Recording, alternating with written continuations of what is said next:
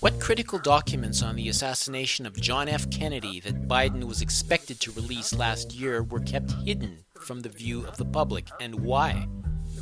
What area of research in particular is being pursued by today's investigators? Why is Lyndon Baines Johnson highlighted as a person of interest in the plot to kill JFK?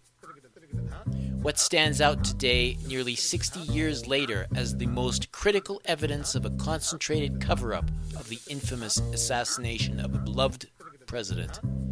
This week on the Global Research News Hour, we are marking the 60th anniversary of the Kennedy assassination with two outstanding guests who have probed one of the most talked about moments in American history.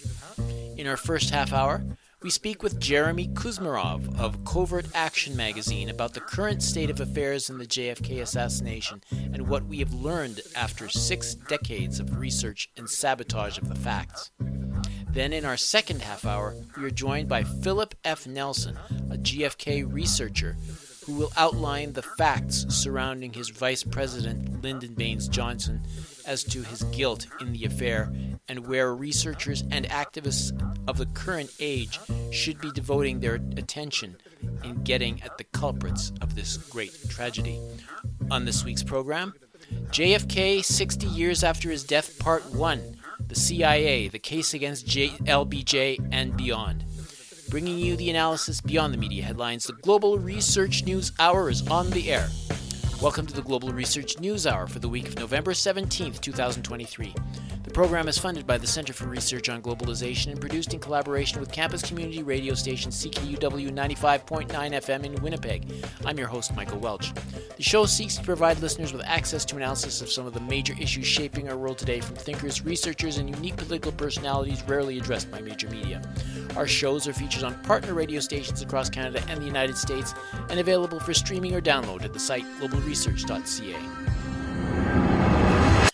We acknowledge that this program was produced on the traditional territory of the Anishinaabe, Ininu, Oji, Cree, Dene, Dakota, the birthplace of the Métis Nation and the heart of the Métis Nation homeland. European settlers gained access to the land and waters of this land using the doctrine of discovery, faulty promises and treaties, and other fraudulent concepts, and eventually enacted colonialism and genocide toward the indigenous peoples present to access the land. The descendants of the settlers should know the origins of their fortunes today and acknowledge their responsibility to reparations to enter into a respectful partnership between our peoples. Now it's time for News Notes, a sampling of articles from the Global Research News site.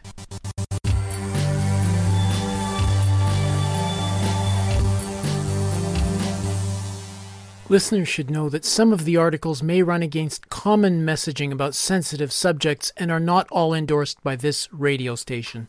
We're coming in and helping rescue the Gazians, and especially rescue the West Bank, where just as much fighting is taking place. We're going to come in. And that's when the United States will then feel free to move not only against Lebanon, but all the way via Syria, Iraq, to Iran. What we're seeing in Gaza and the West Bank today is only the catalyst, the trigger for the fact that the neocons say we are never going to have a better chance than we have right now to conquer Iran. So this is the point for the showdown, that if America is to control Near Eastern oil, and by controlling Near Eastern oil, by bringing it under the U.S. control, it can control the energy imports of much of the world.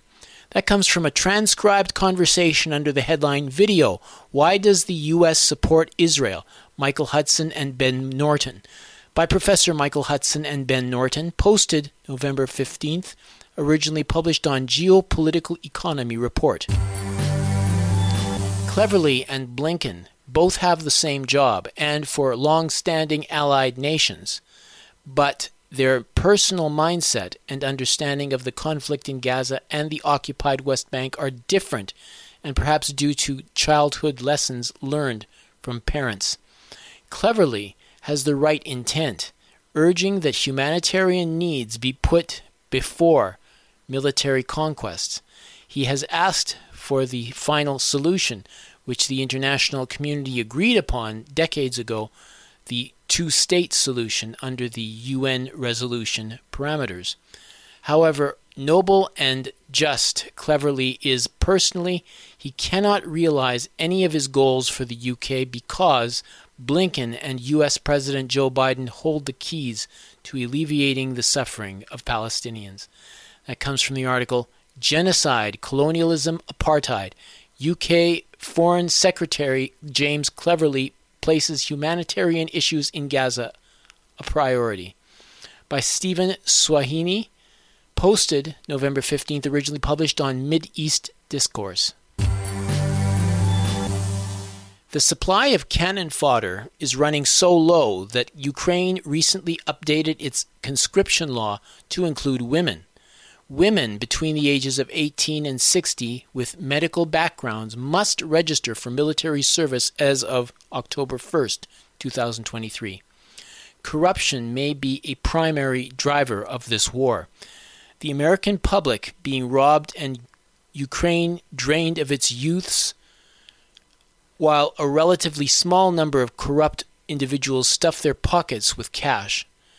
American and European taxpayers are paying for the destruction of Ukraine and the elimination of huge numbers of its inhabitants, so that technocrat globalists and central bankers can then profit from the privatization and rebuilding of Ukraine into a quote-unquote smart country model for the rest of the world.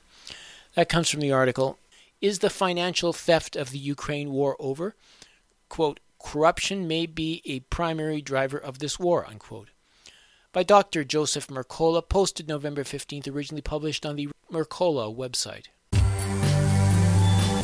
Disease X could be Nipah, or even more likely a related paramyxovirus. They could then say the mRNA Nipah vaccine works for disease X as well. They keep saying that COVID-19 and influenza have been, quote, sequenced to death, unquote. But there is still a mystery surrounding paramyxoviruses. CIPI, formed by WEF and Gates Foundation, has a strategy to get new mRNA vaccines out within 100 days. This is what the next pandemic is all about. That comes from the article, Next Pandemic Propaganda, the quote-unquote big one, Nipah, Ebola and Marburg, SARS-1, Makupo, quote-unquote, vampire virus, disease X. By Dr. William Mackes, posted November 15th, originally published on COVID Intel. These are just a few of the featured articles appearing last week on the Global Research website. Regular visitors to the site are encouraged to send monetary contributions by fax, mail, or online. Just go to globalresearch.ca and click Donate on the menu bar. Covert Action magazine, which began as a covert action information bulletin as far back as 1978, is famous for covering and countering CIA actions around the globe. Among other achievements, Covert Action magazine has conducted investigation into political assassinations in the United States and their cover-up. So we thought it would be a good idea to have Covert Action magazine's managing editor, Jeremy Kuzmarov, back on the show to help us understand the facts on the occasion of the 60th anniversary of John F. Kennedy's assassination. Welcome back to the show, Jeremy. It's good to see you again. Thanks for having me again. Following the release of JFK in 1991, that was the film by Oliver Stone, there was more fuel breathed into the fire of getting into the heart of the Kennedy assassination, and probably the film was directed by Oliver Stone, and pressure mounted. And then under the 1992 President John F. Kennedy Records Collection Act, the U.S. government was supposed to release all documents about the assassination in 2017. And Biden managed to release some of the information, but retained other information, and most of it actually. Files, they say, was key to getting at the truth. Could you give us more details about what exactly we can know about what kind of information was in those files and why they're being held back from the public? Sure. Well, I mean, obviously they're still hiding something. They want to protect the Warren Commission narrative that Lee Harvey Oswald was the lone assassin. That was the official line for years and years. That was the conclusion of the Warren Commission report that was set up by Lyndon Johnson after the JFK assassination. But I mean, we know with all the evidence has come to light, we know that that report was false. That Oswald could not have been the lone assassin just based on the forensics and that assumed a magic bullet theory that defied the laws of physics. And now we have Secret Service agents speaking out after all these years saying there were more bullets, there are extra bullets, which points to more shooters. And in fact, there's strong evidence Kennedy was shot from the front and not from the back. We also know Oswald was a very poor sniper. We also know that so it would take a real expert marksman to actually hit Kennedy from the sixth floor of the Texas School Book Depository. We also know from eyewitness testimony that Oswald was seen in the lunchroom on the second floor just 2 minutes after the assassination, calmly drinking a Coke, and would have taken a lot longer. Had he actually been the shooter, he couldn't have been there 2 minutes later calmly. He would have been, firstly, it'd take, I think, longer than 2 minutes, and he would be all sweaty, I've been running, and he wouldn't have time to get a Coke and look calm. So, I mean, it's clear that Oswald was set up. And in fact, yeah, they were announcing, his height and weight, only 14 minutes after the assassination. They already said Oswald was a suspect and insinuated he was guilty. And they were listing his weight and height that was actually the wrong weight and height of him. And it was something that had been given to the government by, I believe, his mother some years earlier. So that would indicate, he was set up and they immediately fingered him when they had no evidence for that, and they even had the wrong height and weight for him. So, and we're learning more. I think these documents shed a little more. The ones that have been released do shed more insight on Oswald's connection with the intelligence agencies and how he was set up as a patsy. And also, this legend was created that he was this communist with the Fair Play for Cuba committee. And I think it's even been admitted that there may have been an Oswald imposter in Mexico, and that the CIA was placing him at the Cuban embassy and the Soviet embassy to play up this connection that he was allegedly this communist. But actually, he was, well, he was part of the Fair Play for Cuba committee in New Orleans, but he was the only member of that committee, and he worked out of the office of Guy Bannister, who was a right-wing FBI, CIA, John Birch Society guy. And it's clear that with all the evidence that emerged, that he was infiltrated, that this was just a setup to make it look like he was part of the Fair Play for Cuba. And really, he was an infiltrator. And it was all part of the cover up to make it seem like the communists had been behind this. When really it was a CIA operation, I believe, as well as Lyndon Johnson was a key figure behind the assassination. There's a lot of evidence for that, along with some disaffected elements, working with disaffected elements of the CIA who hated Kennedy, and Johnson was the big winner, and he was the one who commissioned the Warren Commission to cover it all up. Yeah. I know, like a lot of the information you've disclosed, I mean, it's been present for a long time.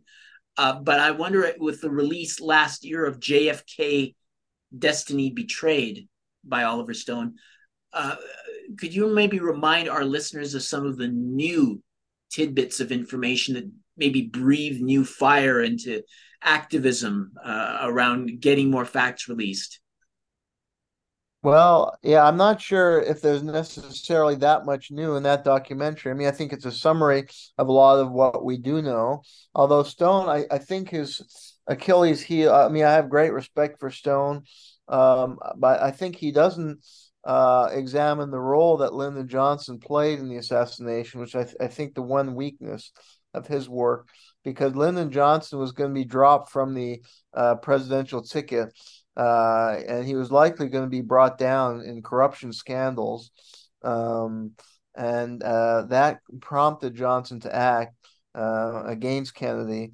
And he was Johnson was a Machiavellian figure who was really always out for the presidency. And we have admission, Barr McClellan was a lawyer at the law firm that represented Lyndon Johnson. And he said that Ed Clark, the head of the firm, admitted to him, as well as other senior partner Don Thomas, that they coordinated the assassination and that they were given oil leases in exchange. Um, and there's other evidence that has come to light about Johnson's role, as well as some key figures linked with him, like D.H. Byrd, who was the owner of the Texas School Book Depository and was a big profiteer off the Vietnam War because he owned major stocks in Ling Temco, the major defense contractor. So I think Byrd, Johnson, Ed Clark, who worked at the law firm that represented Johnson. These were key figures involved in the assassination. And, there's a Texas oil interest that hated Kennedy because the oil depletion allowance that he was going to cut, tax subsidy that he was planning to cut. And they were also big profiteers off the Vietnam War. And they had invested in Johnson in his political career, and he was their cash cow. And he was going to be removed from the ticket because all his political baggage was starting to come to light. And Bobby Baker was going down. He was Johnson's right-hand man, and he was implicated in a major corruption scandal, and he was running an illegal sex club for senators, and he was under indictment. And Billy Sol Estes had gone down in Texas, and that also connected Johnson. He was one of Johnson's financial bagmen. And so this was all coming to the surface. And at the time Kennedy was assassinated, Robert Kennedy had leaked a dossier to the media, and they were interviewing people in Texas, and all the skeletons in Johnson's political closet going back to voter fraud and the 48 Senate election. These were all coming to light as the Kennedys were going to drop him. So I think Stone doesn't go into that facet. And I think Johnson was connected with CIA operatives in Texas. Like I think David Atlee Phillips was a key figure in the CIA who ran Oswald. So he was one of the key CIA officers. He was also in Dallas at the time of the assassination. And I think E. Howard Hunt was a CIA agent who was also likely involved in the planning. He admitted to his son that Johnson was involved, that David Atlee Phillips was involved. Another key figure in the CIA was Edward Lansdale. But Phillips was very closely connected to Johnson because he was from Texas, Fort Worth, Texas. So, but yeah, I think Stone, has done some important work to puncture the official story about Kennedy and also understand that this was a huge turning point in American political history that led to the nightmare in many ways that we're in today. Because Kennedy, projected a much better image for America.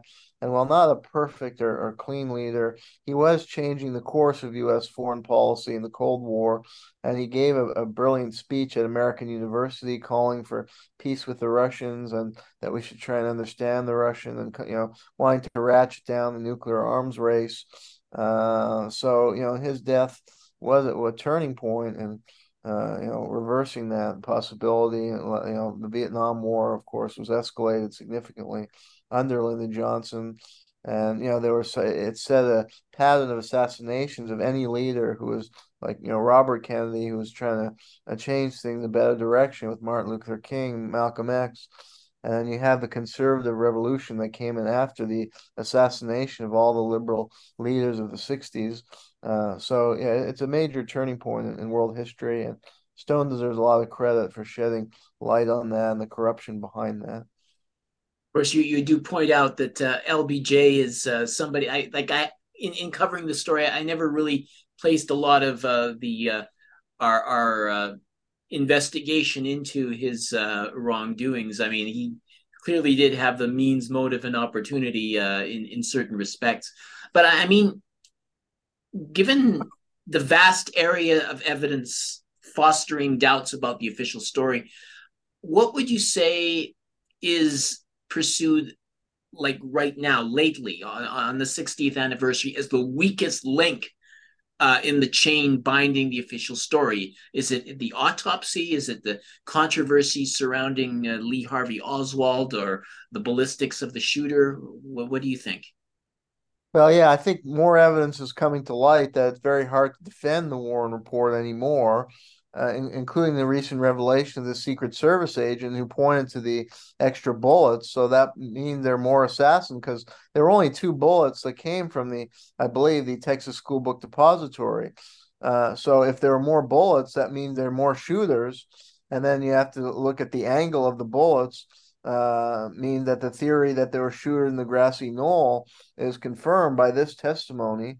And then, yeah, the autopsy, I think there's books written about this, and a huge amount of evidence has come to light about the manipulation of that autopsy to try and preserve the Warren Commission report story. So at this point, anybody who does any kind of basic investigation or reads some of the major books that have come out will see that the Warren report was very clearly a cover up.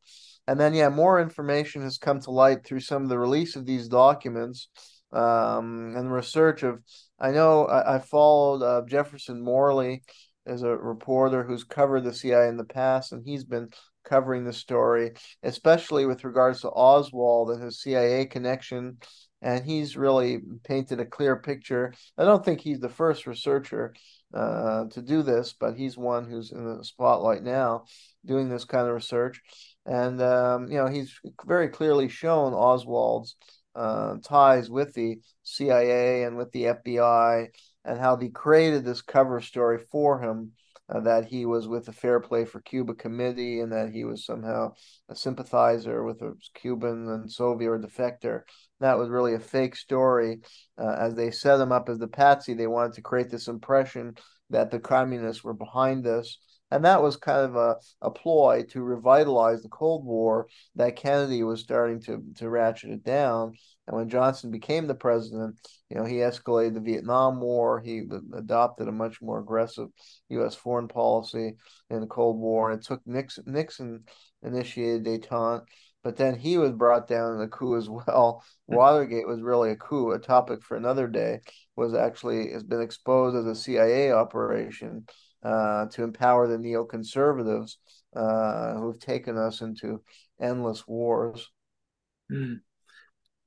Well, one of the aspects of these sorts of crimes, and I'm sure you know what I'm talking about, is that some of the CIA or other forces are deliberately feeding bad information to throw detectives off the track. I think the term for it is a honeypot.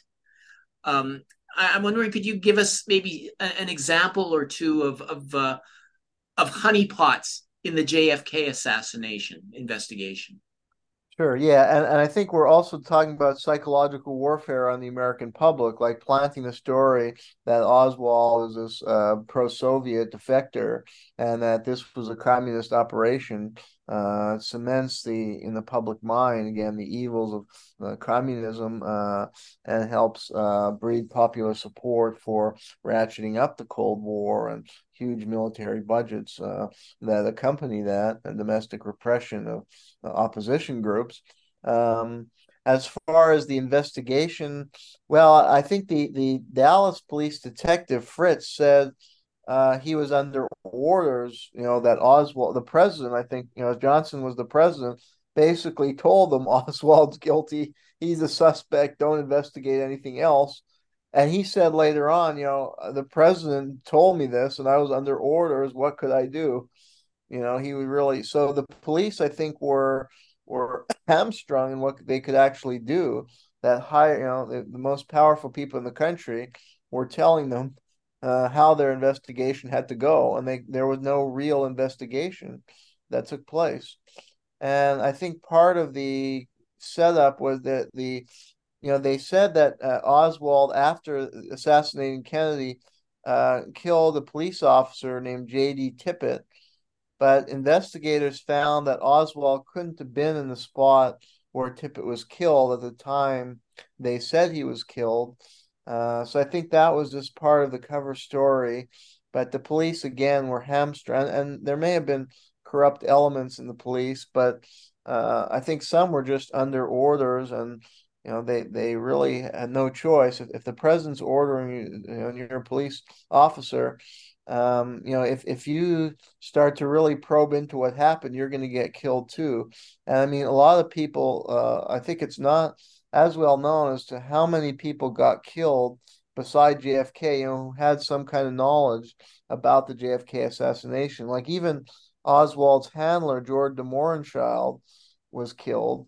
They claimed he committed suicide, but it was very clearly a murder. A journalist named Dorothy Kilgallen was killed. The wife of Cord Meyer, and actually E. Howard Hunt, who the CIA agent who was later implicated in Watergate, he fingered Cord Meyer Jr. as somebody implicated in the plot in the CIA, and his wife Mary Pinchot Meyer was killed and murdered. She had been having an affair with JFK, but may have had some knowledge about the assassination and possibly her ex-husband's role.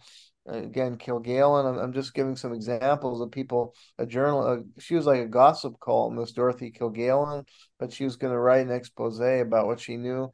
So a lot of people got killed who had knowledge or insider knowledge of the conspiracy to kill JFK.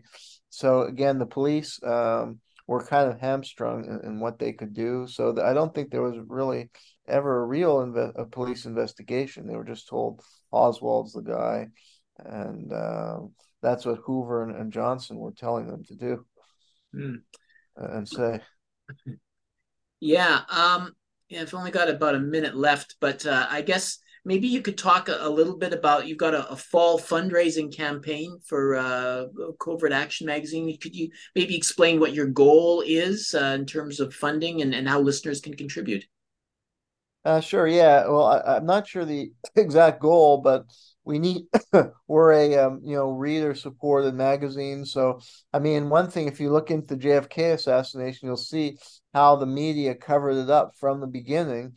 And even today, there are many good books written about, or doing serious investigation into what really happened. But these books tend to be on, small presses. They don't get the publicity. And the New York Times and, the major media continue to report on the false narrative, the Warren Commission report. And even some alternative media refuse to address this assassination and others. And that's why I think Covert Action magazine is an important magazine, as well as Global Research, where we want to get at the truth. And so we need support from readers. So any money you can give to help us out, you can subscribe to the magazine for $25 a year, and you'll get a newsletter every week or every other week. And that helps sustain us. Or, if you can give a donation. If you're just a student and you're struggling to get by, even if just give us $5 or $10, every little bit help, because if every reader gave $10, we'd be doing quite well. Because and the online journalism is a bit difficult. We don't want to have to charge our readers for every article, but if you can contribute just a small amount, that keeps us going. It's been a great pleasure. Just go to our website and you'll see where you can donate or subscribe. Okay, and that is covertactionmagazine.com. It's been a great pleasure speaking to you again, Jeremy. I look forward to more of your great work and at CAM, and thanks for joining us. My pleasure.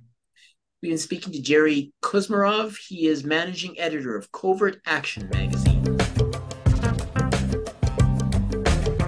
You're listening to the Global Research News Hour, broadcasting from CKUW 95.9 FM in Winnipeg and from partnering radio stations across Canada and the United States. As you just heard from our last interview, the version of the conspiracy surrounding JFK's death, as encapsulated in the 1991 movie JFK, omits the role of Vice President Lyndon Johnson in the murder of his colleague. And as we're about to hear, there is a very plausible case implicating Johnson as being active and possibly the mastermind behind the plot. We've had several episodes highlighting the fact that Lee Harvey Oswald could not have been the lone gunman, and about the way the Warren Commission was conceived to hide the true perpetrators from public view. We have also highlighted how the CIA and intelligence operatives had a hand in the affair. But to my recollection, the vice president, Lyndon Johnson, as a perpetrator and even the mastermind, was never in clear view until now.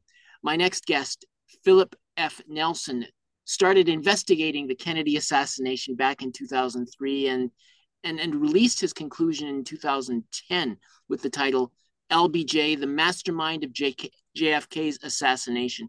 We'll spend some time going over the details in this interview and bring us up to the present in terms of getting more clarity on the state of the JFK assassination investigation 60 years after the incident. Phillip Nelson, welcome to the Global Research News Hour. Thank you very much. I'm glad to be with you. I see you grew up in Indiana and studied at the University of Wisconsin and served in the Peace Corps in Brazil in the late 1960s. I was wondering what prompted your interest in investigating JFK as intensively as you did, and what led you to suspect LBJ as the culprit? Okay. I think that I've always had some doubts about Johnson as being having been involved, at least in the early years, when I desperately wanted to believe the Warren Commission and what it published back in 1964, in October of 64. However, by 65 and 66, I started understanding more and more about this fellow Lyndon Johnson than I think any of my colleagues, my friends and associates back in those days. They didn't see this, but I had seen it as early as February of 1961.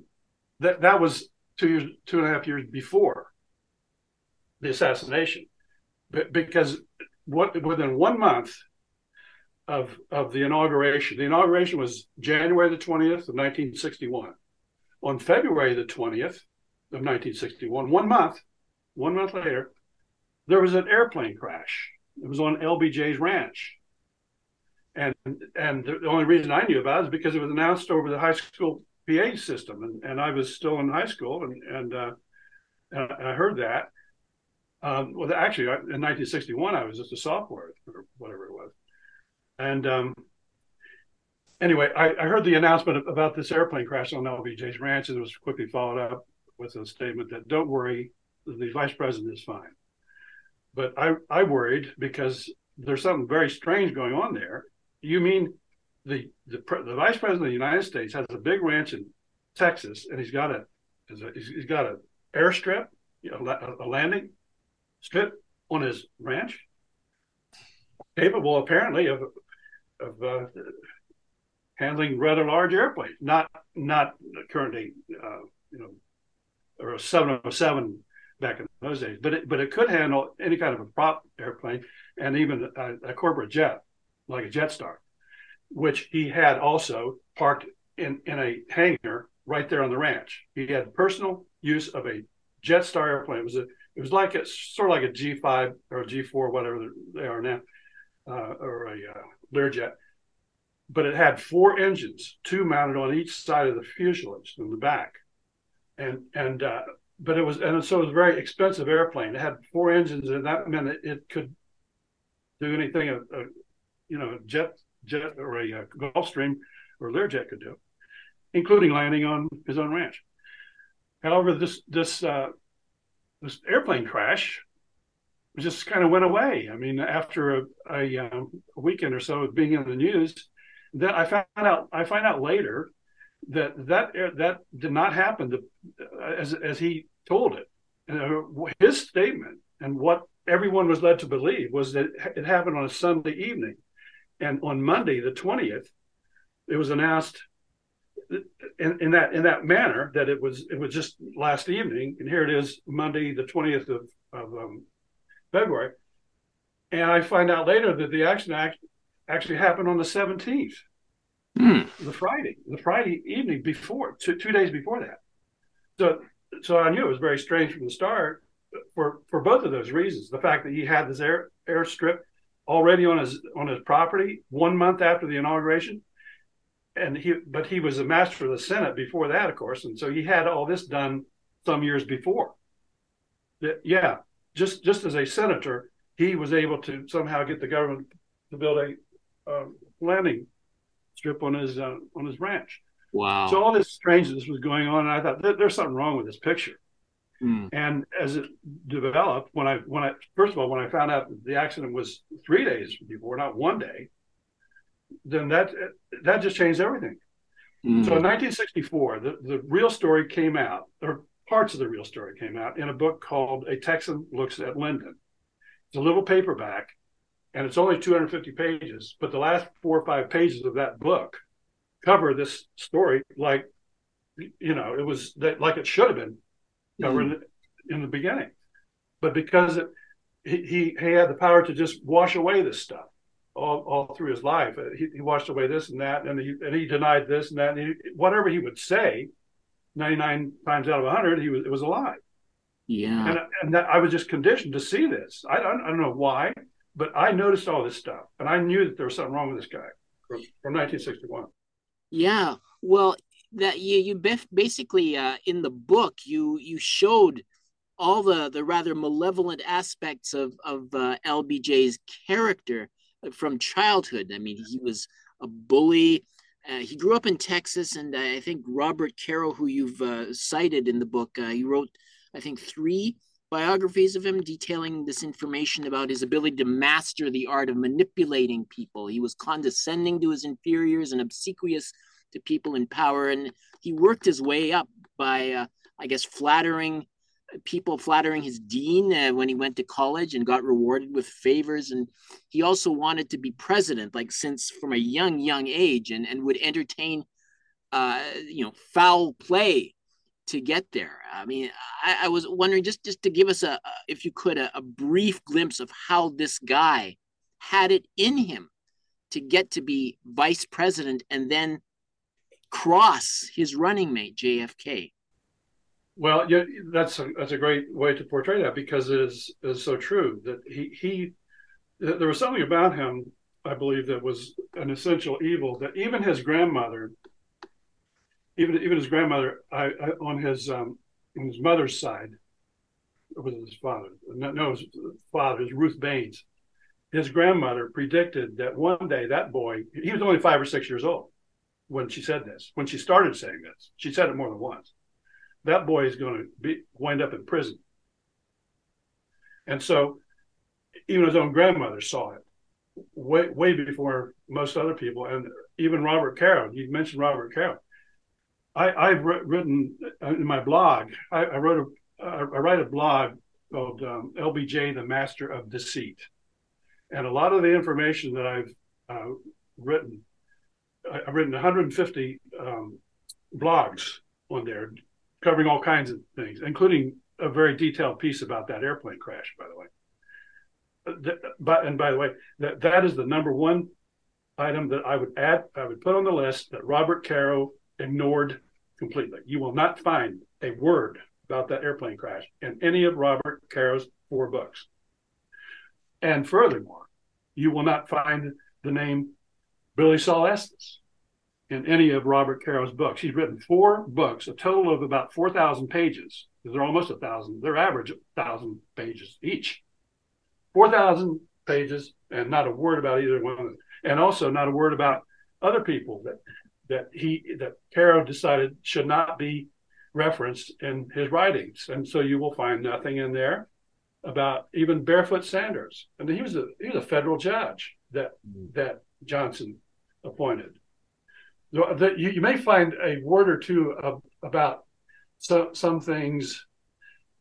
I'm not sure that even though you might find a word about Cliff Carter, it has nothing to do with what Cliff Carter was all about and what his role was. He was basically Johnson's highest level associate that had control over all the dirty jobs, the wet jobs, the murders, everything that went on the dirty side of life. That's what Cliff Carter was there, and he was the one who managed Mac Wallace. Mac Wallace was Johnson's hitman, and that's been documented so thoroughly. I don't understand how anybody could possibly even try to rebut that. Although Joan Mellon did, and she even tried to vindicate him from the assassin being involved in the assassination. She tried to even portray Mac Wallace, this guy who was a stone cold killer, a sociopath of the first order, a narcissist, a complete psychopath.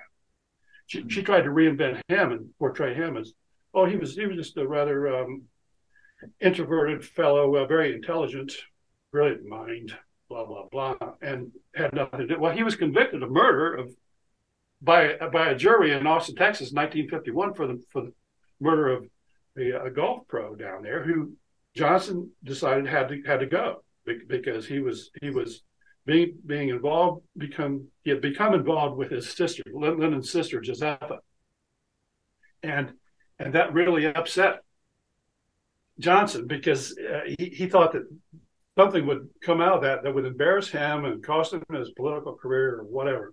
So he decided the only way out of this was to have this fellow, Doug Kinser was his name, the golf pro, this little pitch and putt golf course, to have him murdered. And so he went through Cliff Carter. Cliff Carter got Mac Wallace to go down there and murder the golf pro, and that's exactly what he did. And it was witnessed by 5 or so, 6 witnesses right there on the golf course who saw him, who heard the gunshots, 5 gunshots inside the clubhouse. And then this guy walks out and runs or whatever. He gets out to his car and he drives off. And he had a 1939 Pontiac, I think it was color blue, and it had Virginia plates on it. So it was a sort of an unusual car in Austin, Texas. And they didn't have any trouble within a half hour, so they had him under arrest. Mm. And went through, and he was found guilty of murder. Of it was called with malice aforethought. That meant first degree murder. And guess what the jury recommended? 5 years of a suspended sentence. Well, the judge suspended the sentence, but it was only 5 years. It was nothing. And in other words, he was immediately released. He was on parole for 5 years. That was his punishment. And at the end of 5 years, on that very anniversary, he was back in the courthouse requesting that it be expunged from his record, which it was. So he was almost like declared innocent, even though he was guilty as hell, and everybody knew that. But the prosecutor, and the defense attorneys, they were all in bed together trying to, because Johnson had something on all of them. Yeah, enough that this was the result. It's all described in the book, of course, but so I'm giving you a very short description of that. Yeah. I was wondering, though, could you maybe just bring it forward a little bit to 1959? I mean, because LBJ was not Kennedy's first choice to be vice president. How did the boy who would be president get Kennedy to reconsider him? Well, he did it with help from his friend J. Edgar Hoover, who provided all kinds of dirt on whoever he wanted to get the dirt on, and he had found out that basically through the FBI going into the psychiatric offices of a psychiatrist up in New Jersey, they discovered evidence that he had Atkins. What's it? Atkins disease or Addison disease, pardon me, and that he would be dead in a few years, according to, that was his understanding, I guess. But anyway, so he presented this along with a lot of details and some photos. Evidently, I wasn't there, of course. There were only a couple people in the room, but it was basically Johnson called on him that night and basically threatened him that if he wasn't nominated, that he would get no cooperation in the Senate, because he was still going to be in the Senate no matter what. And so he damn well better put him on the ticket. He basically threatened him, beyond that to get himself on the ticket. And even though he was going around for the weeks proclaiming that no way would he accept it, he just expected to be at least have the courtesy of being asked to take that office, the vice president. It was not something that anyone ever ran for ever before. But that's the only way that he had decided that's the only way he would ever get into the Oval Office is through the back door.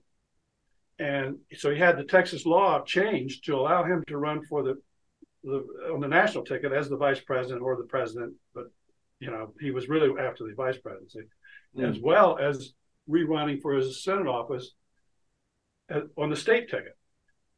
And so they changed the law to allow him to do that. So that means that he started that in 1958. So that was 5 years before. And it was all part of his cunning plan to somehow get himself into the position of being the vice president when Kennedy did die. And then the only thing left was making sure that would happen. And now, when I say mastermind, I don't mean that he calculated and came up with the whole plan. That is absurd. And that is not the dictionary definition of a mastermind. If you want to have that, then if you go back to the dictionary definition, it's essentially that anyone who has the original grain of an idea, as long as they could sell it to some others and collaborate and get it done through others, he was a mastermind. Yeah. And that, I believe, is what he did from the day that he was sworn in. He plotted and connived his way throughout JFK's presidency. He was always up to doing this stuff, trying to elbow people this way and that way, and make sure that everything that he needed to be put in place got put in place. And that was just part of it. Now, here he was in his place. Now he would be, I think you say that he basically tried to connect with people like Allen Dulles and Bill Harvey and the CIA, and Angleton, of course, James Angleton. He wanted to make sure that he was in favor with them and the same mentality, the same mode. And it played out perfectly well because, from his perspective, right? Because it all started with the Bay of Pigs. Within 3 months, they had their first real test, and it was a fiasco, all right. Yeah. But President Kennedy tried his best all through his presidency to be deliberate and try to achieve peace. If there's a way to go towards the peaceful avenue, that's where he was headed. And so he did cut back on the Bay of Pigs in some ways, because he knew that sending 16 airplanes down there, that would be automatic proof that it was a U.S. Invasion. And so he cut it back to 8 airplanes. And he made other changes to the landing site. He wanted to have a less populated area because he didn't want to put the Cuban people in jeopardy in the middle of this invasion, so to speak. So they selected this thing called Bay of Pigs, and it was not suited for an invasion. That someone dropped the ball on that, and the CIA should have warned him. We can't put ships in there. The place is full of reef and rocky beaches. We can't really use that. And sure enough, it didn't work out for all those reasons. In fact, one of the ships ran aground in there. Yeah. And anyway, the point is here, he was trying to minimize in some way that that the Bay of Pigs operation, because he had talked himself into it, and through the debates and the political just before the election, because he was trying to press Nixon on why they've left this Castro fellow, who is now a known communist. Why are we allowing that? All that, it was a debate. It was an issue in the debate scheme. Yeah. Well, he was pressing so hard, he sort of committed himself to doing something about Cuba. So anyway, I'm not sure if I answered your question thoroughly. Yeah. Well, it's really quite interesting, and I know that since 2011, you've written 4 books, including 2011, pointing to LBJ's guilt, including his later years in office, and one on the assassination of Martin Luther King. But what do you find stands out today as the most critical evidence of a concentrated cover-up of the investigation, do you think? Oh, it's just breaking out everywhere, isn't it? These days, one of the best pieces is how Abraham Bolden, he was a Secret Service agent, a black Secret Service agent who JFK actually got assigned to that duty. While he was on that duty throughout JFK's presidency, he was on the presidential detail, because JFK wanted him there. He liked the guy and whatever. And so, but he was so mistreated by other Secret Service agents and supervisors that he went to complain to the, I guess it was Rowley, the head of the Secret Service, about all that. And guess what that got him? That got him into a cover of his own. But it was, he was basically,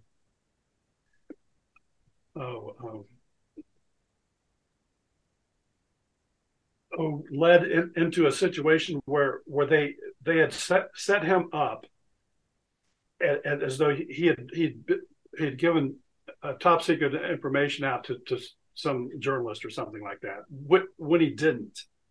But they had the judge and the jury all set up for that one too, and so they found Abraham Bolden guilty of some illegal behavior and threw him in prison. And he spent time in prison. I can't remember exactly how much, but it was 5 or 10 years or something. It was a long time, and before he finally got out. Now he's out. He's written a book 20 years ago, or something like that, Echo from Dealey Plaza, which explains all of the stuff that he was exposed to, all of the criminal behavior that was visited upon him, in order to discredit him, so that the people would not believe him. But they made all this stuff up, and it's all falling apart now. And now he even came forth just in April of this year, and basically added to what he had put in the book. There was a whole new thing that he brought forth just a couple of months ago, and it was basically about how he witnessed LBJ coming into the White House, the West Wing of the White House, just furious, screaming, and as he went into the Oval Office. In the Oval Office, there was JFK and Robert Kennedy sitting in there waiting for him, and they expected him, because I guess he called before or something like that. But anyway, as he was walking through the outer office and into the Oval Office, he was already yelling at them things like, "What are you trying to do? Send me to prison over some business dealing? This guy Billy, or whatever it was." But he was being confronted by the fact that he and Billy Celestis had been in league together to pull off all kinds of financial. Tens of millions of dollars were made by Billy Celestis and paid to Lyndon Johnson over a 5 or 6 year period, and they were finding out all about it, and he was very pissed that they were on his case. So that was the number one thing. Abraham Bolden, whose word ought to be as good as gold to anyone. He's a very honorable man. and he was very much just tortured, basically. How do you send somebody like that, a good guy, off to prison knowing that he did not do what he was purported to have done? Mm-hmm. And anyway, it's something that even Johnson himself worried about, because he asked somebody later, who was that black guy in there? And so this third person, I can't remember who it was, said, told him, well, that's Abraham Bolden. He's a Secret Service agent. Well, from then on, he knew that this Johnson would be out to get him.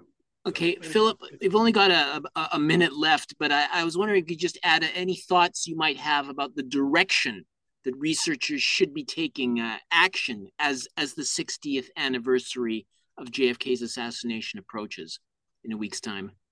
Well, I think if they want to get at the truth, they have to finally realize that nothing that ever came out of the Warren Commission should be considered as true. So they had some true facts in it, but they need to read the real story as portrayed, not just in my 4 books and my blogs, by the way, but other books that are done by real truth seekers. And there are a lot of them out there, and I don't even know where to start, but Abraham Bolden is one, of course, and Jim Fetzer, the book by James Douglas. I don't know. There are a lot of good books that do aim to come to the truth. And in fact, I'm working on my 5th book now. I'm calling it the magnum opus, and it's something I'm co-authoring with another author, and his name is Casper Deline, Deline, Deline. And the name of this book, so far, the tentative name is The Massive Lie. And that book will examine in a much broader context. So LBJ is just one of many operators, okay? And so he's going to be in there with all of the other people, and there are names that you've never even heard of that were deeply involved in this. And but some you have heard of is Alan Dalla. Basically a key, but he was not calling the shots. Okay, Lyndon Johnson was calling the shots. Yeah, I've got to go now, but it's been a great honor to talk to you, Philip. But perhaps at a later date, we could discuss your work on Johnson's later years, and including this latest work that you're talking about. But thanks a lot, and all the best to you. Well, thank you, Michael. I appreciate it. Phillip F. Nelson is a Kennedy assassination researcher and author of the book LBJ, the Mastermind of JFK's Assassination. That's it for our show. Join us next week for part 2 of this special series on the JFK assassination. You're listening to the Global Research News Hour, a program funded by the Center for Research on Globalization and produced in collaboration with campus community radio station CKUW 95.9 FM in Winnipeg on the traditional lands of the Anishinaabe, Ininu, Ojibwe, Dene, and Dakota, the birthplace of the Métis Nation and the heart of the Métis Nation homeland. The show airs on partner radio stations across Canada and the United States and is available for streaming or download at the site globalresearch.ca. To leave feedback on this program, please email globalresearchnewshour@gmail.com. I've been your host, Michael Welch. Thanks once again for joining us.